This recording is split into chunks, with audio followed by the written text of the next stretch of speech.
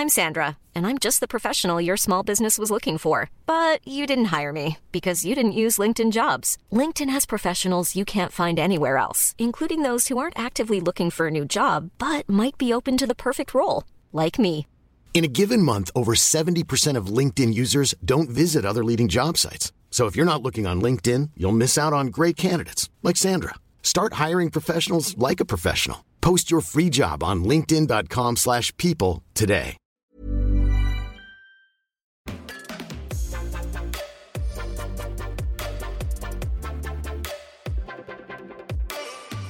Hello and welcome to another episode of Chill with TFC, where we find the geekiest and quirkiest minds to learn how they think about money and life. US is in a technical recession and we're generally in a bear market. People are asking, are we at the bottom? Will there be a rebound? Different reports are saying different things and these are confusing times. Today we'll be listening to an episode from another TFC show called Stock Geek Out on how to manage your emotions during a market crash and how to handle your investments rationally during this time. For context, this episode is recorded back in February 2022 and the show is hosted by Rakesh, featuring someone you should be familiar with by now, and that is Max Koh. Hey Coconuts, we are back with our Stock Geek Out. Sorry for the pause. We needed to get some things on our side fixed, and we've finally, Chinese New Year's over. We managed to get some guests on, and today I'm so proud to have Max over here, right? Now, a quick introduction. Max actually crossed his first million at age 29 and attained financial freedom for himself while still holding a 9-to-5 job. I mean, that's one thing I'd love to hear more, Max. He mentioned that he did so by investing in high-quality companies, right? One of the things about Max is that his investing style comes as a result of his background in marketing and public speaking, where he blends psychology with investing. Hey, Max, how are you?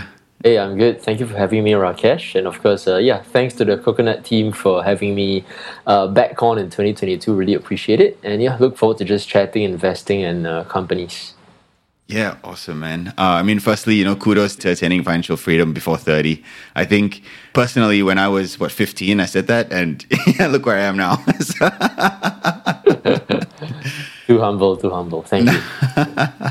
Awesome, man. And today, Coconuts, we're going to be talking a little bit about investor psychology, right? So, as you know, with our market updates, we talk about the stock movements, this and that, and certain movement correlates with the stock drops or stock rises based on earnings, etc., etc.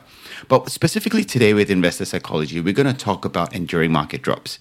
So as you've heard in the multiple market updates, everything is red in my portfolio. Max, I don't know how it is for you, but it's not really good. Oh, are we in a market drop? I've no idea. Right. No, just joking. Okay, got it. We are in a very deep red. Yeah, mine too.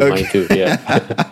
Yes, yeah. And it's very easy for us nowadays with our phones and the ease of use to buy and sell apps to just press the red button and sell, right?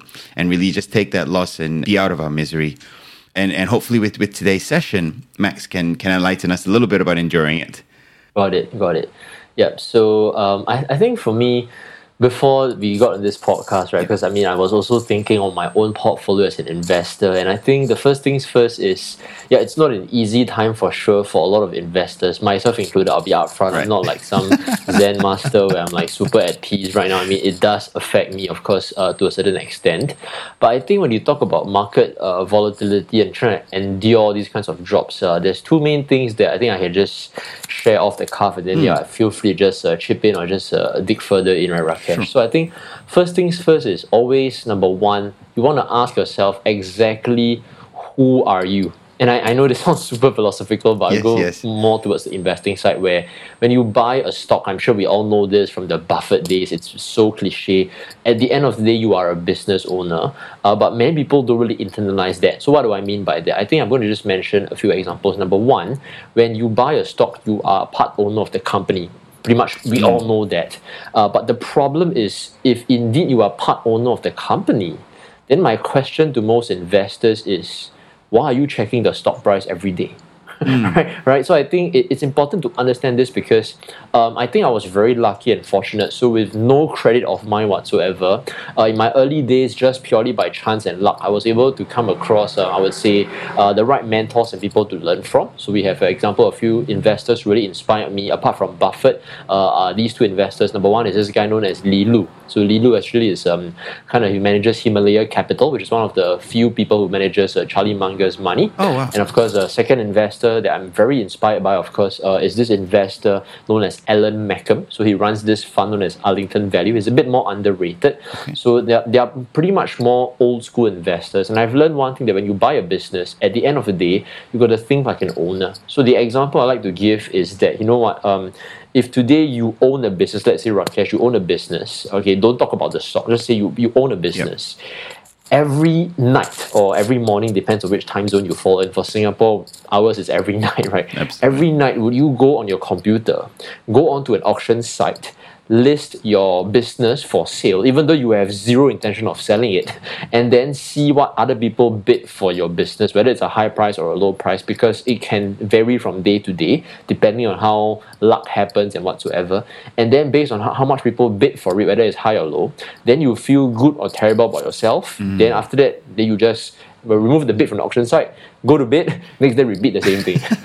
so no one in the right mind, if you own a business, would do that. It's just doesn't make sense. It's a waste of time. Man. It's torture. Then the question, yeah, exactly, right? So because you have no plans to sell the business, why the hell are you listing it on the auction site just to see how much people bid for it? But then most people will know, okay, I will never do that. But then here's my question: what's the difference between that and checking the stock price every day? Right? So when you really understand that, you realize one thing, that is, the value of your business that you own is completely dislodged from the stock market. Because the stock market, how does it work? Like the name speaks for itself, the market, it's based on demand and supply. Yes. So it's just at that very moment in time, how many people are actually interested in buying or interested in selling the stock. And that's how the market price is determined, right? So back to the example, like you will never ever kind of feel sad when someone else on the auction site bids low for your business, because deep down you know how much cash flow, how much profits, how much earnings your business is generating. And that's the problem with volatility, because most investors, when they invest in a stock, they have no idea about all these metrics. That's number one. Secondly, even though they know, okay, Buffett says things like an owner, it's a very cliche thing. In theory, we all understand, but to really internalize it, it's a very different mindset. So most people, my take is, in some way or another, we are still indirectly taking reference from the stock price movements. And that's why we still in some ways feel fearful, feel intimidated, feel scared and feel stressed. And to be upfront, I think even myself, I'm affected a little bit by that, because I'm not a saint. It's just that you want to always keep reminding yourself, at the end of the day, what are you buying? It's a business, and the stock market, it's not directly correlated to your business after all. Yep. Got it. So if I can then summarize, right, and maybe even take a step back. You mentioned, who are you? And I thought that was like, where are you going with this, right? But I completely understand where you're coming from. Now, you said, think like the owner of a company, because in truth, you own some 0. whatever % of that company, right? Yeah. Unfortunately, as an investor, and for our listeners, that we don't have any decisions that we can make to influence that company, right? So if I was a company owner, I'll be like, you know what? Yeah, I'm going to increase my sales team by this much. I'm going to cut my expenses by this much, or at least try to. But as a stock or an investor buying that stock, you don't actually have those power. So how would you then differentiate, right? Because you talked about that owner of that company and so on. Yes. Rakesh, you brought up a very solid point.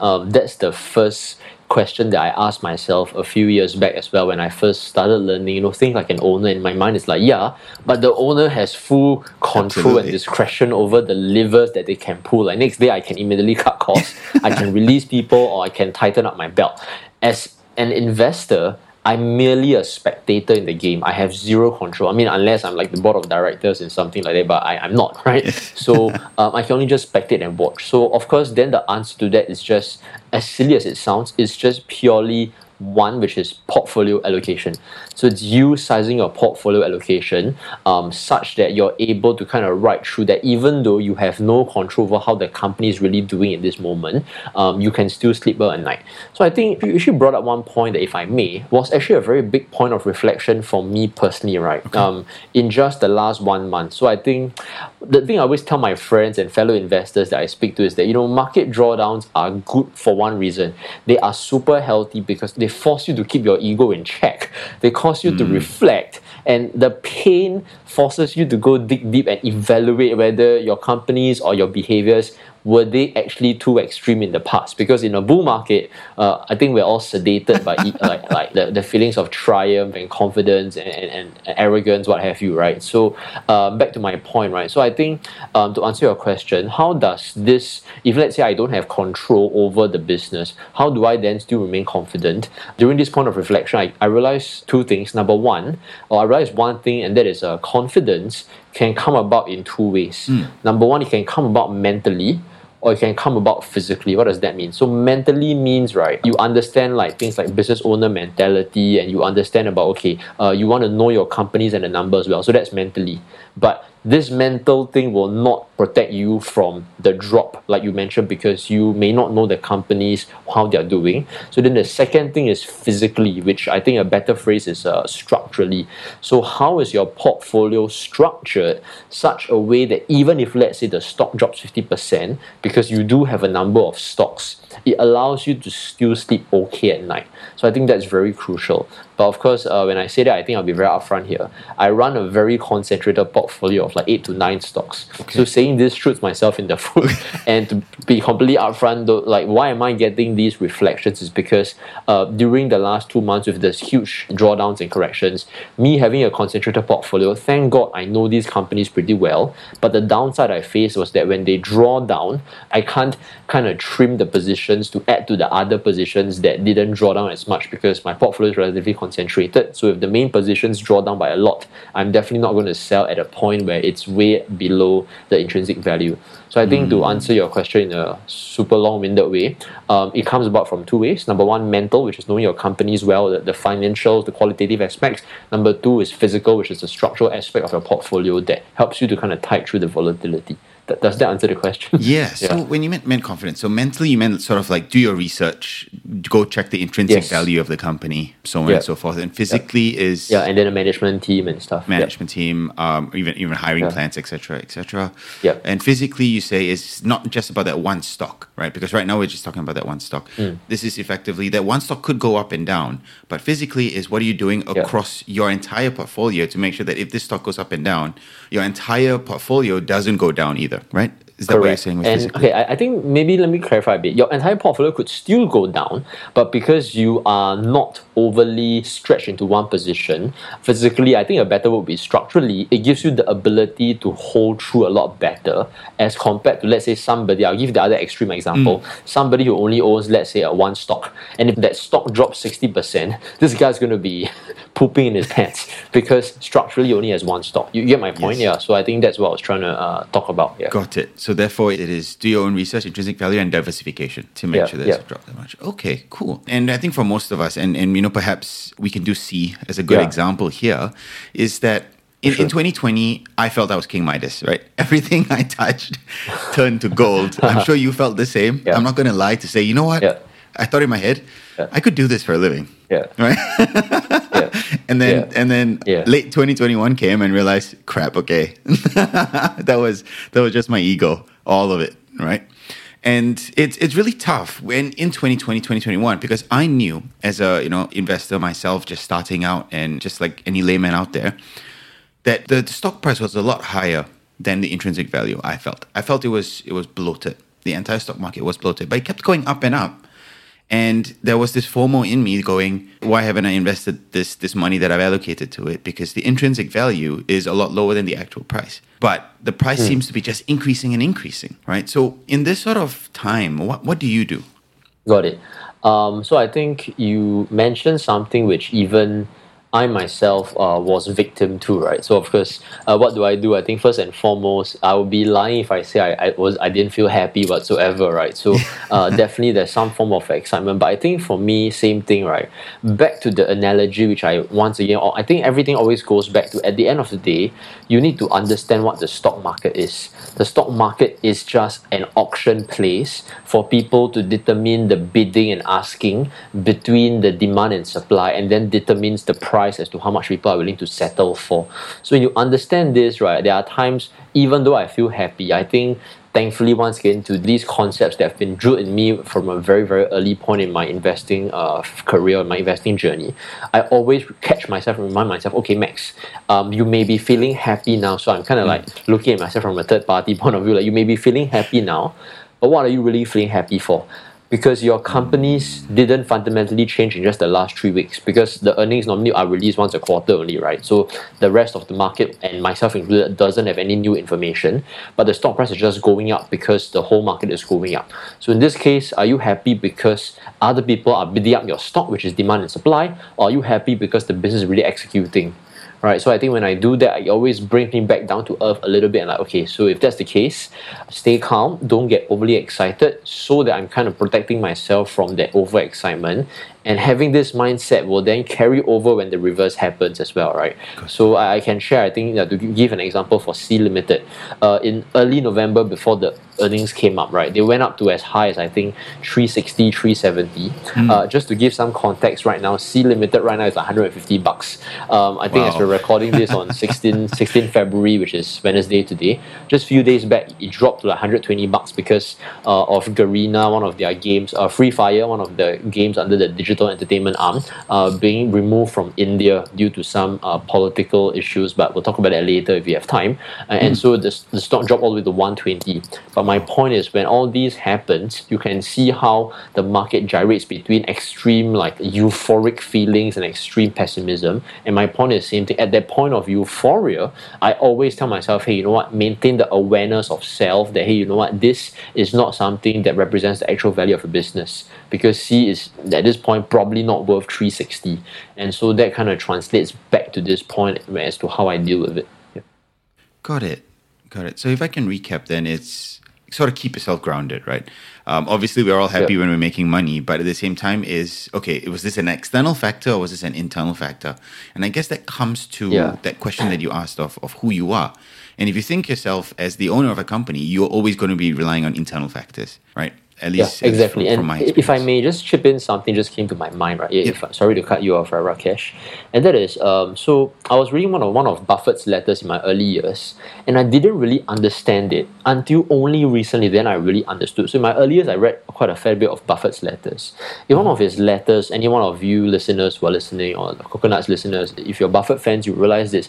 He said that I think he doesn't want Berkshire's stock price, which is his company, Berkshire Hathaway, he doesn't want Berkshire's stock price to move to ahead of its intrinsic value. And then when I was an early investor reading, I was like, I don't get it. Right? I mean, if the stock price can go up higher, why not let it go up higher so that all the shareholders and himself included can be a lot wealthier and stuff, right? But then, so I didn't really get it. Like, in the sense that if you can maximize, why not maximize?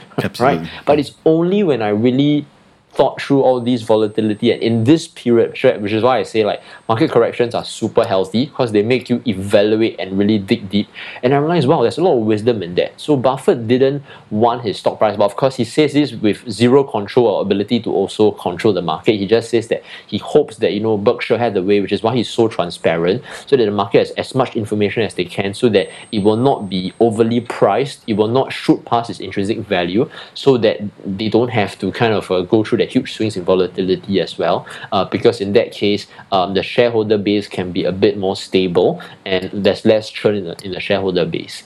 So I think there's a lot of wisdom in that when you think about that. So at each point in time, the market will always give you a price that is may or may not be equal to the intrinsic value, but knowing that you run a business and knowing that you are a business owner helps you think a bit differently. Sorry to cut you off there. Yeah, no worries. And I think that's interesting, because I never really thought of myself as a business owner when I buy a stock, right? So I don't know of coconuts out there that are listening. I look at it as I'm buying into it because, yes, I do my research, right? I look at my price-sales ratio, the intrinsic value. I don't really do a DCF or Black-Scholes model, I'll be honest with you, right? I look at technical analysis, but I look at the earnings, free cash flow is actually one of the big things that I look at. And then I go, okay, this is a good business. They seem to be expanding. I like the management team. And so I'm going to put some money in here. But the next day or the next week, I'm scrolling through Facebook or any of the news sites, and you go, hey, stock has gone up from, 150 to 250. You feel so happy. You're like, oh my God, I'm God. I realized this. I knew this was going to happen, right? And that's, for me, is the part. So what you're saying here is, don't think like you can make a quick buck in the stock market. And I guess that's where most people are thinking as well. Because if they put money in $1 today, they will go, you know what? If tomorrow I get $3, it'll be amazing. Because that's the mentality as well, right? Yep. I think for me, right, let me try and crystallize this down. That is, as an investor, your yardstick of happiness needs to be very different from the average speculator. So if your yardstick of happiness is stock price movements, then you will always be at the mercy of your emotions. But if your yardstick of happiness is the company's execution and results, then it's very different. So I think for me, I'm quite proud to say, at least I think I'm like 70% there in terms of anchoring my happiness to the yardstick. So what I mean by when I say that is, like, example, when the company releases its earnings and let's say they report, they've expanded into this new region, or like the customer retention increases, or they are able to grow customer count by like accelerated progress as compared to the last quarter or last year, for example, just giving some random examples, I can tell you, like, I genuinely, right, I feel super happy. So I feel like a proud dad. And in full disclosure, I have no kids. So just saying, right? So maybe you have kids, right, Rakesh? But like, I legit feel like a proud dad or a proud father of like, wow, my company's executing. It's like your kid goes to school and they get an amazing grade, and then they come back and pass you back the report card. It looks like I'm going to be one of those Asian parents, but yeah, I swear to God, I feel so happy. And so when you realize that you're able to switch your yardstick of happiness, I'm not saying that you will fully be immune from price movements. We're all still human. But at least there's a grounded kind of anchor for you. If anything, your mind goes too high or too low, you always remember this. And that's the same thing right now, right? Like, so Rakesh, you're talking about euphoria, but let's like turn the tables around. Right now, it's a big period of pessimism. But you think about it, the companies in the last 2 months, there were no earnings released. Earnings only started coming out in the last 1 or 2 weeks, where the earnings season started coming up again. But in the last 1 or 2 months, when the stock price and the market crashed like crazy here and there for most tech stocks, like, there were no real fundamental changes to the business. So when you understand this, it always swings both ways. So my point is always learn to have a different yardstick of happiness as compared to the speculator. You are an investor, a business owner. Change your yardstick. Hiring for your small business? If you're not looking for professionals on LinkedIn, you're looking in the wrong place. That's like looking for your car keys in a fish tank. LinkedIn helps you hire professionals you can't find anywhere else, even those who aren't actively searching for a new job but might be open to the perfect role. In a given month, over 70% of LinkedIn users don't even visit other leading job sites. So start looking in the right place. With LinkedIn, you can hire professionals like a professional. Post your free job on linkedin.com/people today. Yeah, I think that's a great point, right? And just to summarize that one, it's the investor versus speculator mindset. So as an investor, you would not be looking at the price movement of the stock to be happy. You'll be looking at, like what you mentioned, retention rate increases, or sales revenue increased because of XXX, or efficacy of the sales team increased. That is your yardstick of happiness, not, hey, my stock jumped 600 to 800 today, which effectively would become a speculator, right? So how do you differentiate between sort of a speculative stock and a stock that you are going to invest in, right? And I'll give you a simple example here. I don't know if C is a speculative stock, but I do know Tesla is. Tesla is massively marketed, and Elon Musk has got a cult following, etc., etc. How do you say, I am going to invest in Tesla, or I'm not going to invest in Tesla? Got it. I don't have the best answer. Because I think even C itself, which is a business I'm invested in, is seen by many as speculative because of the fact that they have huge losses, and the losses are widening year on year, right? So I don't have the best answer for that. So I think if I maybe I can share a bit about my investing process, and maybe that can give a glimpse of my thoughts behind how I make the decision. But definitely I am not wise enough to know whether something is speculative or not. So for me, it's two things. So of course, I do want to invest in companies that are not speculative. So when I answer that question that way, it's saying that, but I don't know whether at the end of the day, this is actually a speculative stock, because I can only make the decisions as at this point in time with my own information and intelligence, right? So I think for me, it's mainly about 2 to 3 things. Number one, I'll look at the past 8 to 9 quarters of metrics and track record. So of course, this differs from company to company, right? So of course, the standard stuff are things like your revenue, your gross margins, and then the other things, depending on the company, can be like customer growth, user account, daily active users, or for Tesla, is the deliveries. So for me, I'm not invested in Tesla, but I do follow the company's earnings and results. I've been doing that for the last 2 years. Main reason is because one philosophy of mine is I love to study companies that I have no intention of owning, to kind of expand the number of dots in my head so I can connect more patterns, because good investing is all about pattern recognition. Okay, but anyway, so looking at Tesla, even I personally, even though I'm not invested in them, I actually don't think like they are as speculative as what most people would put them out to be, and I might get battered by the real cash flow kings and all that, or the real PE people who or the value investors.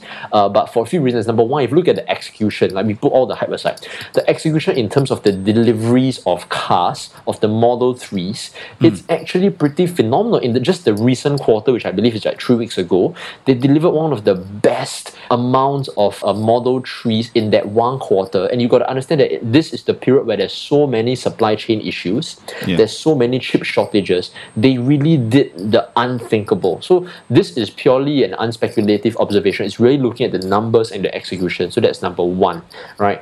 Secondly, I do look at the founder, which I think in this case, that's where Tesla gets a bit of that hate, because Elon Musk is Elon Musk, and his all the talk about Dogecoin or like on Twitter, right? So I think that does warrant a bit of that speculative perspective from investors or from the bears. But you look at the founder, apart from like the company, how has this founder executed over the years? So what I do is, part of my process, before I invest heavy in the company, I may take a starter position at the start, but before I start to increase my position sizing, I'll watch a lot of their interviews, a lot of their YouTube videos, or whether it's Spotify, podcasts, and whatsoever, try and understand the thought process. So it's the same thing for Sea Limited Management, which is this guy named as Forrest Li, right? So Sea Limited Management, or like for Tesla, which is Elon Musk, they all have certain thought process around the vision and the map. Is it concrete? Do they really have a clear game plan there? So I'm just kind of summarizing real quickly, but so it's understanding the founder's vision and execution,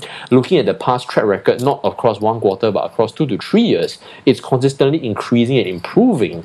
And then even for, let's say, like Tesla, even though yes, I think it is pretty overvalued, but they are generating free cash flow, even though I know the ratio is extremely out of whack right now. But when you look at all these points, and back to Sea Limited as well, Sea Limited, as much as it's speculative by quite a few people saying that, you know what, they're going to keep losing more and more money. Hey, they're also free cash flow positive last year in 2020. So when you look at all these metrics, allows you to really understand, like when you want to invest, at least I personally feel that I'm not investing in a speculative stock that's like pre-revenue, and then there's like, oh, it's a mining stock, they're going to find this ore or this land that's untapped, and then like suddenly the revenue will just spike. So that's the kind of companies that I avoid. Yeah. Cool. Very interesting. When you were talking about founder interviews and really sort of interviewing and stuff like that, you really felt your mindset is really quite different, right? A really alternative take, because it feels like you are hiring Elon Musk before investing into it. You are effectively interviewing him. Got it. I try to have that mindset. Yeah. Got it. Wow. And I mean, as a business owner, that would change my entire way of how I look and invest before actually investing. So I think that's really good for our listeners there as well. And lastly, right, before we sum up for today, is you can be doing all of this. You run through the interviews. You say, yes, I like Forrest Li. I'm going to invest in C. I've done my homework. This is the intrinsic value. And I'm buying the stock. Now, you say you buy the stock at 200. And now you mention it's at 150. So there's still that drop. How do we fight that instinct that you don't want to just press sell? Fantastic question, because I think it's so apt right now, at least as of this date where we're talking. Yeah. So it always starts from back to basics, the business owner mindset. And then from there, where I mentioned just now, conviction can come about by 2 ways. Number one, it comes about mentally, which is knowing the companies, and structurally, which is diversification in the portfolio. So structurally, that one, I would presume we don't need to talk too much about that. Let's talk about the mental side right now. So when you own a company, you got to understand, first of all, what the cash flows are and all these things, so that you are able to go work out the valuation. So without kind of boring the listeners, because I believe Coconut has quite a few episodes on Sea Limited's backstory and the background by Thomas, I believe, Steady Compound. So I won't introduce Sea right now because we're just going to be repeating ourselves. You can go listen to the episode. But I'll talk more about, at least as of current right now, the valuations in just kind of like a quick and dirty analysis. So it's so important to think like a business owner, because from there, you're able to analyze the intrinsic value. And so I'll just cut to the chase, right? So Sea Limited, mainly three main divisions: the gaming division, e-commerce division, and Sea Money, which is the digital financial services. So the gaming division, due to some, I would say, crisis they're facing right now due to the pullout from like whether it's like India, they are getting banned, and a few uncertainties. The user growth on Garena, Free Fire has slowed down tremendously. Based off that, so I'm not going to just bomb all the numbers because I think your listeners may not be able to follow. But let's say I use Garena. Even at this past 12 months revenue, I assume just a 12 to 15% growth moving forward. So just to give some context, right, the last year alone in 2021, they were growing at like rates of like, let's say 100% and then 60% and then 20%. So they were like decelerating, but it's still a pretty strong growth rate at about above 20.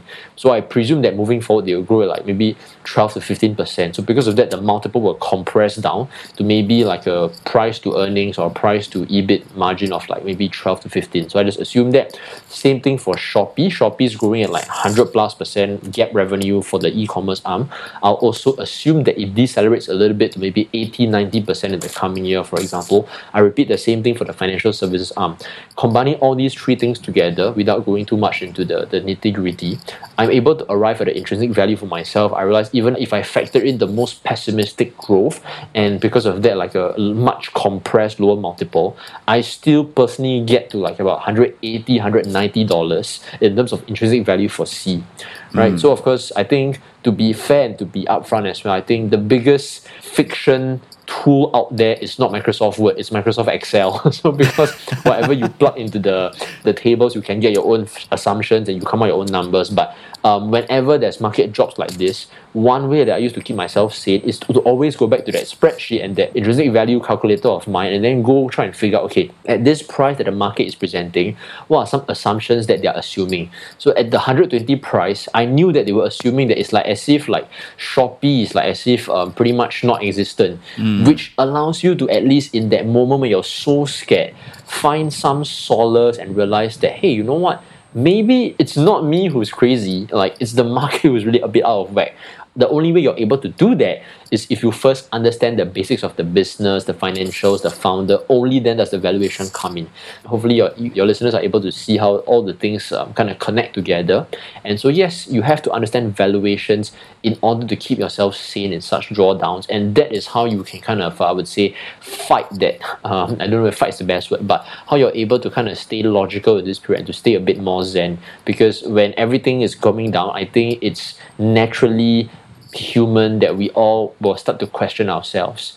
And if I may just add in, I was listening to, I think I forgot who was talking about this. It was a podcast the other day by a well-known investor as well. And I think it's so true, right, Rakesh? Like, this was just very recent. I have probably heard this in some way or another, but it's a very good reminder that, you know what, the reason investing is so damn tough is because it's so against human nature. I'll give two examples, right? Number one, you think about it for a second. The feedback loop is so long.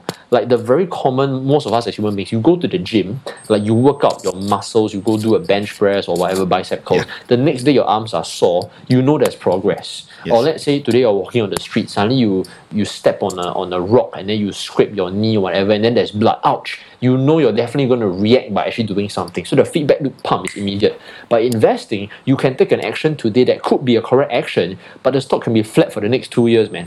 Right? So because of that, it's so tough because you could be taking the correct actions, but the feedback loop is so much longer, which is why it's so tough, because human beings, we need that feedback loop to then react and change the response. That's number one. Secondly, it's a bit similar to the feedback loop. That is the pain. As a normal human being, when you experience pain, like back to the example, you scrape your knee or there's a bruise, what will you do? immediately you will go clean the wound and then try and stop the pain, put on a plaster, wash the wound and stuff, right? Nobody in their right mind, unless you're a sick animal, will look at the pain, look at the blood come out, and just stand there and smile and then laugh, right? You won't do that, right? You will go clean it up and stop the pain, right? I mean, unless you're into torture, whatever. But the point is investing, you can't investing if the stock is like 120, once the stock drops from like 150 to 130, 120, what do most human beings want to do? We want to do something to stop the pain. So we want to take an action. And what do most people do? Sell. Sell so that I don't feel the pain any longer. I realize the loss, but at least I don't see it drop some more. So, or maybe they don't sell. Maybe they average down, they buy more, which could be a good move. Or some of them at that point in time, because the pain is so much, they feel the need to revenge trade, right? So then they maybe like sell put options, whatever, to try and like take on leverage to then increase and kind of make back what they have lost. So you see, the need to take action is so inherent within our biology and our nature. But the problem is investing, you have to watch the pain, smile, be like that sick torture person who's into torture, smile at it, and then just keep calm, which is completely opposite. So I think it's because of these two inherent traits in our biology or genetics as a human being that I think is what makes investing so tough. So that's why you have to build in these kinds of psychological strategies like what I mentioned, even understanding the valuations and intrinsic value to kind of at least help yourself stay a little bit sane in such periods of drawdowns. Yeah. Wow, it reminds me of Monopoly. You know, in Monopoly, when you play Monopoly and you realize you're not going to win, it's a slow bleed. And it's so painful because you just want it to end. And you don't even feel like playing anymore. Yes, you know? yes, exactly. Yeah. Got it. Wow. Okay, that's a cool one. And I think a follow-up question, right back to you were talking about the intrinsic value to stay sane, and you do that research and all that. People like me, people like our listeners, don't really have the time or don't even have the know-how to do that. So as a layman, right? Because not everyone can achieve financial freedom at 29, right, Max? But as a layman, what are some of your quick tips that we could do to sort of arrive to that intrinsic value? Or is it just hard work? Well, this is a tough question. Okay, the reason I'm hesitating is because, I would wish to give a shortcut, but I won't be honest with myself, because I think at the end of the day, to get to the intrinsic value, unfortunately, by the way, first of all, there are a lot of intrinsic value and valuation calculators online that you can just input the numbers in. So the shortcut is, yes, actually there's a few shortcuts. Just go to Morningstar, which is a well-known research site for like stocks, right? Just type in the stock ticker and Morningstar, and you'll be able to see the PE ratio, the price to free cash flow. So that's a very big shortcut. But the reason I'm hesitating giving the answers is because if you do that as the first step, without understanding the type of businesses you're invested in, then you will have problems looking at things from a big picture. I give a very perfect example right now. Thanks for just bringing up this question. I just recalled this. As of right now, I'm speaking, maybe not now, but just a few days ago, the PE may have changed a little bit. I was just looking at the price to free cash flow ratio of 3 companies, right, Rakesh? I'll share with you what the 3 companies are. First company, Coca-Cola. Okay. Second company, Walmart, right? Third company, Zoom Video Technologies. All of them's price to free cash flow right now, as I was speaking, or like a few days ago, is in the range of about 25 to about 30. They are kind of valued the same. Wow. But when you think about it, don't you realize that the market's out of whack already? They are valuing a traditional brick and mortar business like a Walmart or like a Coca-Cola at the same price to free cash flow, roughly the same, as like a Zoom Video Technologies with 30% net revenue retention every single year, which means the revenue grow by 30% because of the customers just buying more packages and kind of buying more upsells from the company. And then at a revenue growth rate of about 40% with a gross margin of over close to 70-80%. Right? So you realize something is wrong here already. And so going back to answer your question, that is like, can you do valuation shortcuts? Yes. Like, if I just do a simple screen, okay, find me companies that are valued at like price to free cash flow of like 20 plus. Zoom will come up, so will Coke, and so will Walmart. So that's a shortcut you can take, right? But when you do that without understanding the quality or type of business nature, which I know a SaaS company will definitely at least be priced at least much higher than even though maybe not like crazily high, but at least slightly higher than a Walmart or a Coke, right? So that's my point. I can give a shortcut here, but I don't think it's going to serve the listeners in the best long-term results if I just kind of say that. Yeah. So sorry, I don't have an answer, and I went one big round. No, but I think it's a good starting point, right? We don't have to get to where you are, right? Having an Excel spreadsheet with all of the different templates and this and that and coming up with the intrinsic value.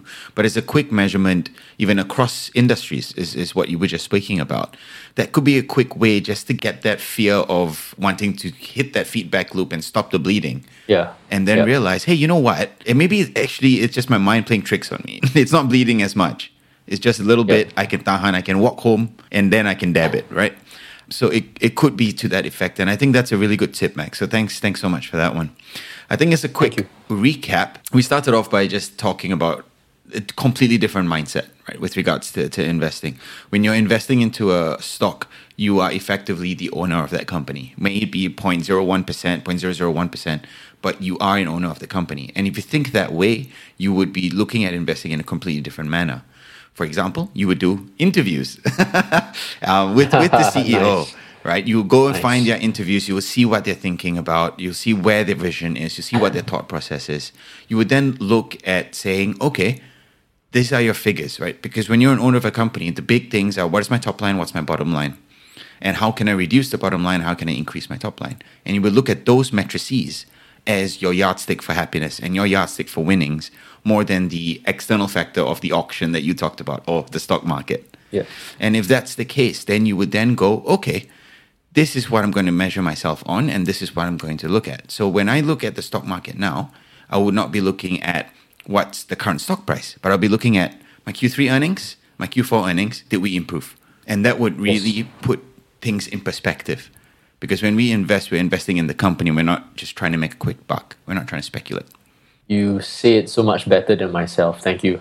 Yeah. Awesome, Max. Yeah. And anything to add there? I think as you were sharing all those, I think the last thought that came to my mind was, so I think it is actually around your last question about finding shortcuts. I think because I understand maybe some of the listeners may feel very intimidated, like, oh my goodness, every company and there's so many steps. So I think to kind of also share, I myself, I work 9 to 5, so I'm not like a full-time investor or like I work in a fund where I do this as a full-time job. My main job is in marketing and public speaking, so that's not my full-time job. So I think to share, right, I'm in the same boat as a lot of 9 to 5 employees who my only free time is, after work for about an hour or two if I have time, or like mostly during the weekends. So I think I can encourage the listeners who are listening or anyone who finds this helpful, you don't have to do this process for every single stock. Normally, if I see a stock that catches my attention, what I do is first and foremost, I just look at the metrics for the last 8 to 9 quarters or the last 1 or 2 years or 3 years to see whether there's at least some growth. Is there some form of execution improvement, whether it's customer metrics or revenue or gross profit, what have you.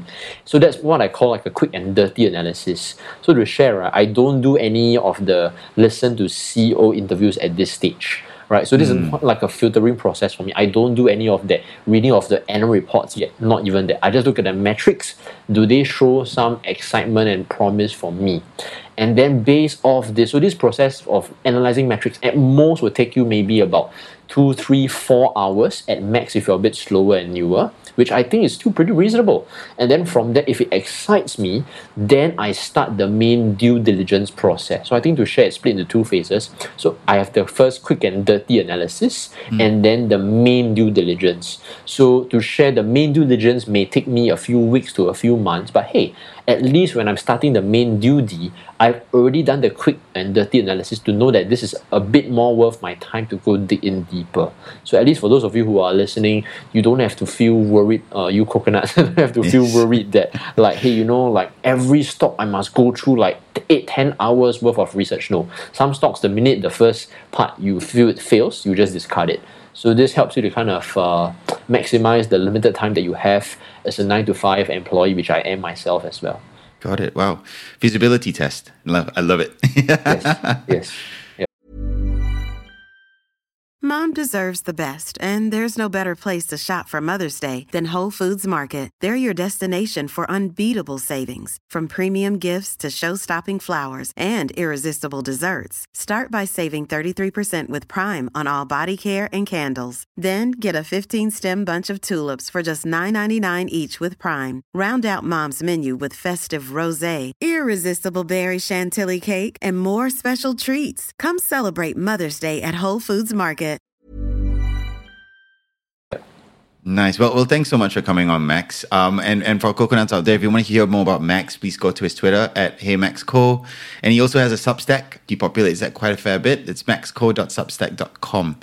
So please go ahead and hope you learn a thing or two. Max, I think just as a quick exit note, you talked about two mentors when we first started this podcast, and that was Li Lu and Ellen Mackham. Now, in a quick 1-2 sentences, why them? So maybe we can start with Li Lu. Yeah, so I think for Li Lu, right, I would highly recommend all starting investors go listen to that, because it will kind of inoculate you with like the vaccine, perfect pun at this point in time. Really, when the market crashes, right, you can see Twitter is like everyone's freaking out, but you will really freak out less. I wouldn't say you won't freak out, you'll freak out less. So I love Li Lu so much because he was the first person that taught me one thing. The stock market is driven by demand and supply. It has nothing to do with your business. In fact, I won't spoil the surprise. Just go watch his interviews or his talks on YouTube. It's all available for free. He actually explains the backstory behind the stock market. When you realize that, right, I won't spoil the surprise, but the stock market was a capitalist tool created by greedy businessmen to raise money from the masses. Plain and simple. Nothing to do with business fundamentals at all. So when you realize that, it kind of makes you feel that, wow, this whole time you've been like just being influenced by this fake movement. So that really helps a lot. That's number one. Ellen Mackham, I'm a big fan because of this saying that he has, which is it's quite funny. One of his sayings is, whenever you are analyzing a business and you feel like doing something, the key is, the conventional thing is most people will say like, what are you doing? Don't just stand there. So his saying is that he flips it around and say, you know what, in the stock market, like, just stand there and stop. Most people will say like, hey, you know what, don't stop and stand there, move. Yes. He will say, no, stop and stand there. So I'm doing a bad job explaining the humor behind, but very, very amazing guy that helps me to realize that one thing, at the end of the day, as a stock market investor, not a speculator, you make money from inactivity rather than activity. Right? So just something to ponder about and think for a moment. It's back to my example about feedback loops, right? Because of the pain and all those things, we want to act. Every single thing, the price movement is a call to action. It will induce you, right? Which is why in investing is very important to never ever get tempted by these call to actions. And a big tip I can give as a closing tip is that for me, I never ever check stock prices on weekdays. Some people call me insane. They're like, Max, you're crazy. Like there's nothing wrong with looking at the price. I know, but to me, it's like I want to train myself to really think like an owner. Does a business owner have a stock price to check in the weekdays? No, they don't even have any stock price to check. So what's different between me and a business owner? So there's no stock price. I don't check the stock price. In fact, when friends ask me about stock price on the weekdays, or they tell me about it and they kind of mess up with my mind, I'll get pissed off. So that's me being weird. But yeah, I think that's a big tip to share. Yep. Thank you very much, Rakesh. Got it. Thanks so much, Max. And Coconuts, thanks again for listening, and we'll see you soon. Bye. Bye-bye. I hope this episode has been useful for you in investing during this period of time. With that, let's welcome Max, because he'll be joining the Financial Coconut as a host. He'll be doing Stock Geek Out episodes, so you'll hear more from him. Next week on this show, we'll be hearing from a fresh perspective on the topic of buying insurance. So stay tuned. My name is Andrew, and thank you for listening to Chill with TFC.